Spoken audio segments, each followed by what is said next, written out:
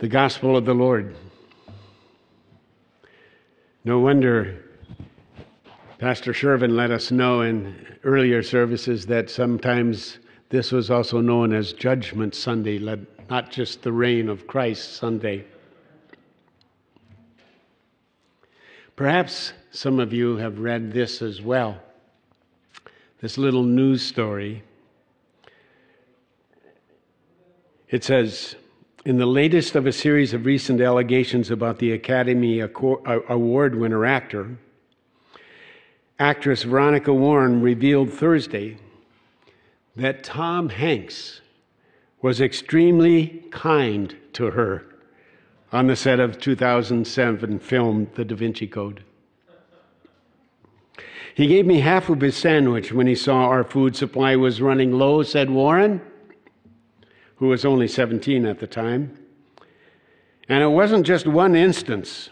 The entire time I was on the set, he was repeatedly exposing himself to me as a thoroughly decent human being.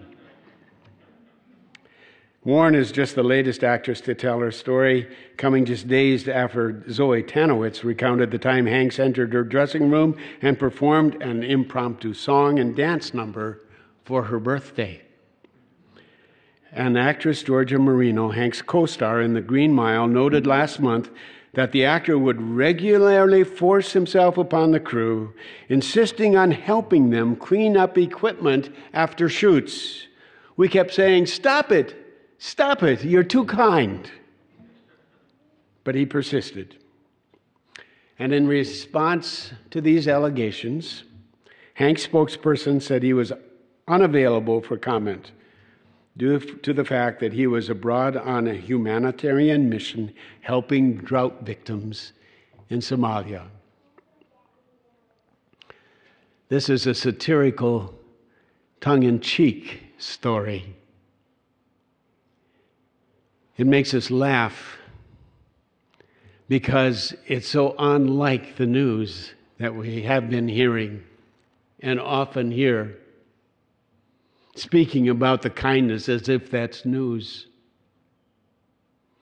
It perhaps is a statement contradicting these stories that reveal a culture that is ill in our society, a dark side of our society and our way of looking at each other. But it reminds us as well that we are touched by stories of kindness. That kindness has a healing presence within us. And when we find these stories and we tell them, we are all uplifted. It's a good thing. Now, Jesus tells such a story, of course, in the gospel that we just read. He's telling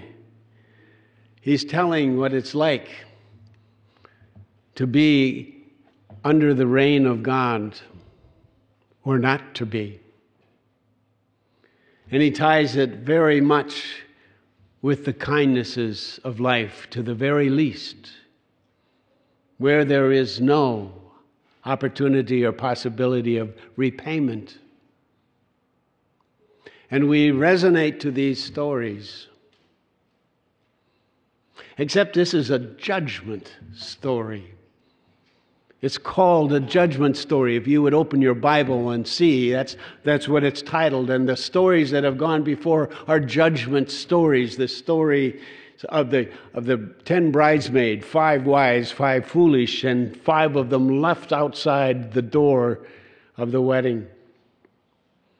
Of the story of the talents given as the master goes away, entrusting these talents to servants who use them or one buries them, and there's just a horrid, awful sentence given to that one.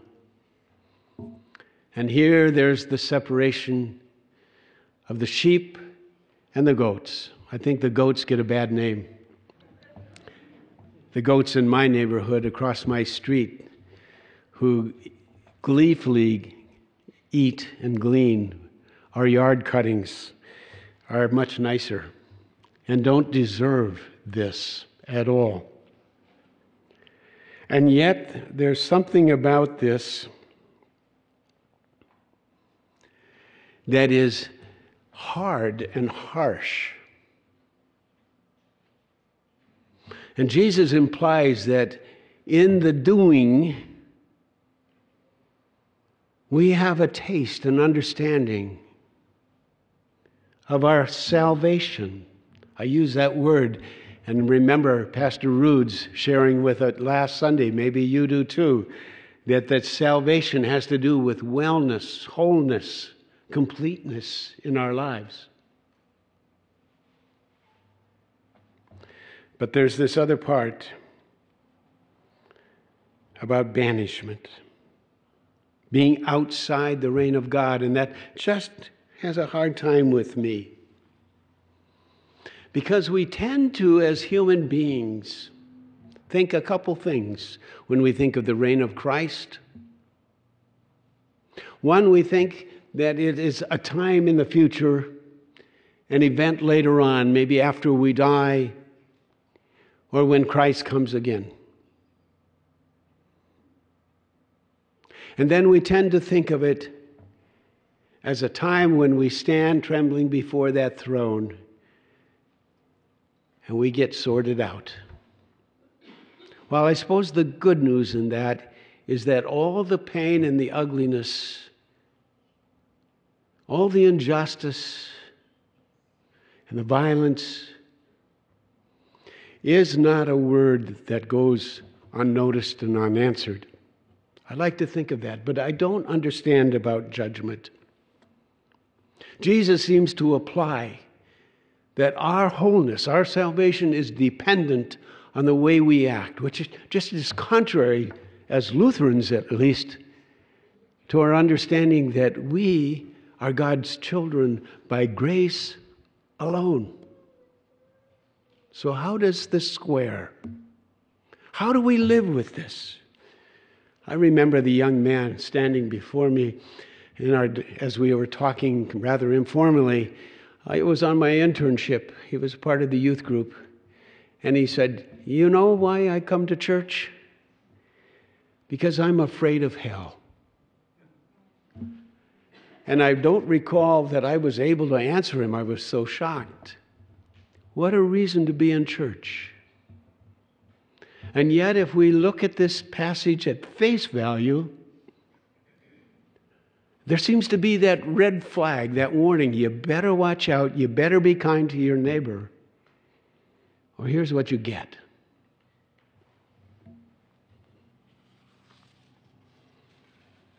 I admit there's much in Scripture I don't understand. And such harsh judgments is one of them. It doesn't seem to mesh with the God that keeps coming again and again to an Israel that is stiff-necked and sometimes refuses the gifts and the grace, the call of God. It doesn't jive with the God that we see in Jesus, who goes to a cross on behalf of us. It doesn't jive with the witness of those people in the first covenant books that proclaim several times that here is our God, the one who is gracious and merciful, slow to anger, and abounding in steadfast love. It doesn't jive with this is our God. He declares, I am your God. And we are the sheep of his hand and the people of his pasture. It doesn't square with the God who so loved the world that he gave, or with the word that declares to us there is nothing in all creation that can separate us from the love of God in Christ Jesus our Lord. unless we take this verse, this story at face value and here, if you didn't do it, if you weren't kind, here's what you get. No, there's something wrong with that. In this vein of how do I approach this scripture, I love what Barbara Brown Taylor wrote in her book, Leaving Church. I picked up that book just because of the title, because how often have I thought of leaving church? I confess. And I knew I was leaving church when I first picked it up because I was retiring, and then I was wondering what is next. But in this, she speaks of her struggle as being a priest within the church, defending Christian beliefs, and sometimes these kind of stories. The parts of the Christian story that drew her were the behold parts, not the demand parts. Not this is what you have to believe and think, how things should be with you, but the behold parts. Behold, I bring you tidings of great joy. Behold the Lamb of God. Behold, I stand at the door and knock. The Christian faith seemed to depend on beholding things that were clearly beyond belief. If it's true that God exceeds all our efforts to contain God, then it's too big a stretch to declare that dumbfoundedness is what all Christians have most in common. Is that true? Standing in awe, wondering, with questions.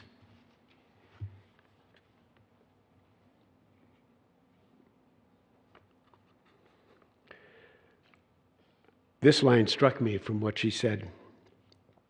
I wanted out of the belief system and back into the beholding business. I wanted to recover the kind of faith that has nothing to do with being sure what I believe and everything to do with trusting God to catch me, though I am not sure of anything. Do you see the difference in this image from a story that says, be kind or else? If you notice something in this story, both the sheep and the goats are surprised. When?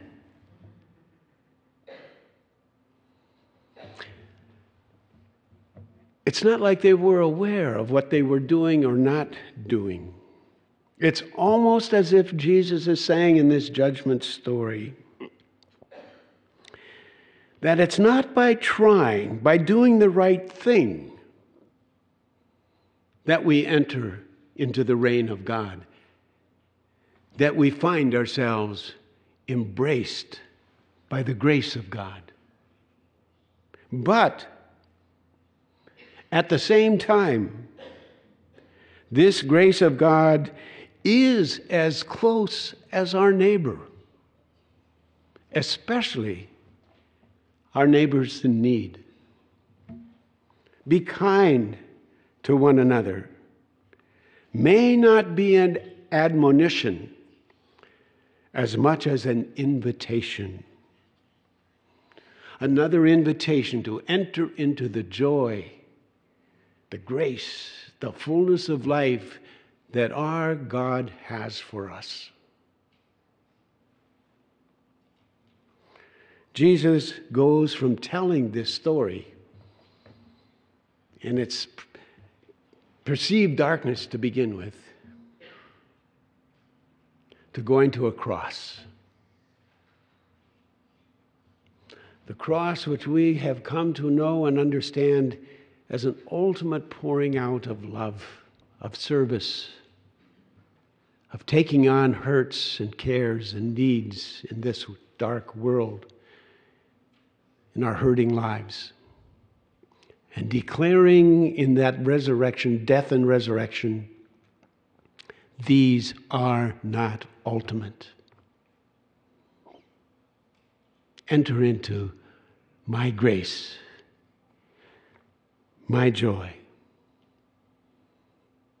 We don't do it in order to be loved.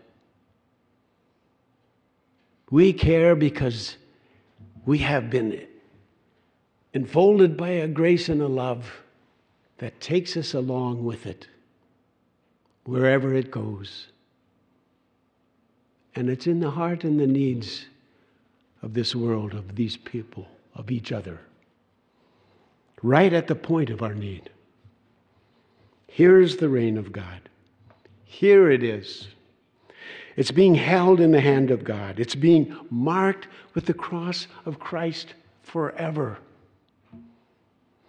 It's hearing, I'm your God, through thick and thin. It's being with Christ as Christ feeds the hungry, gives water to the thirsty, welcomes the stranger, clothes the naked, cares for the ill, visits the imprisoned, as Jesus describes his ministry and what he's about. When John asks, are you the one? It's living freely in the grace of God. You don't have to measure up. You don't have to do it perfectly. You're not going to be separated as a sheep or a goat because of it or lack of it.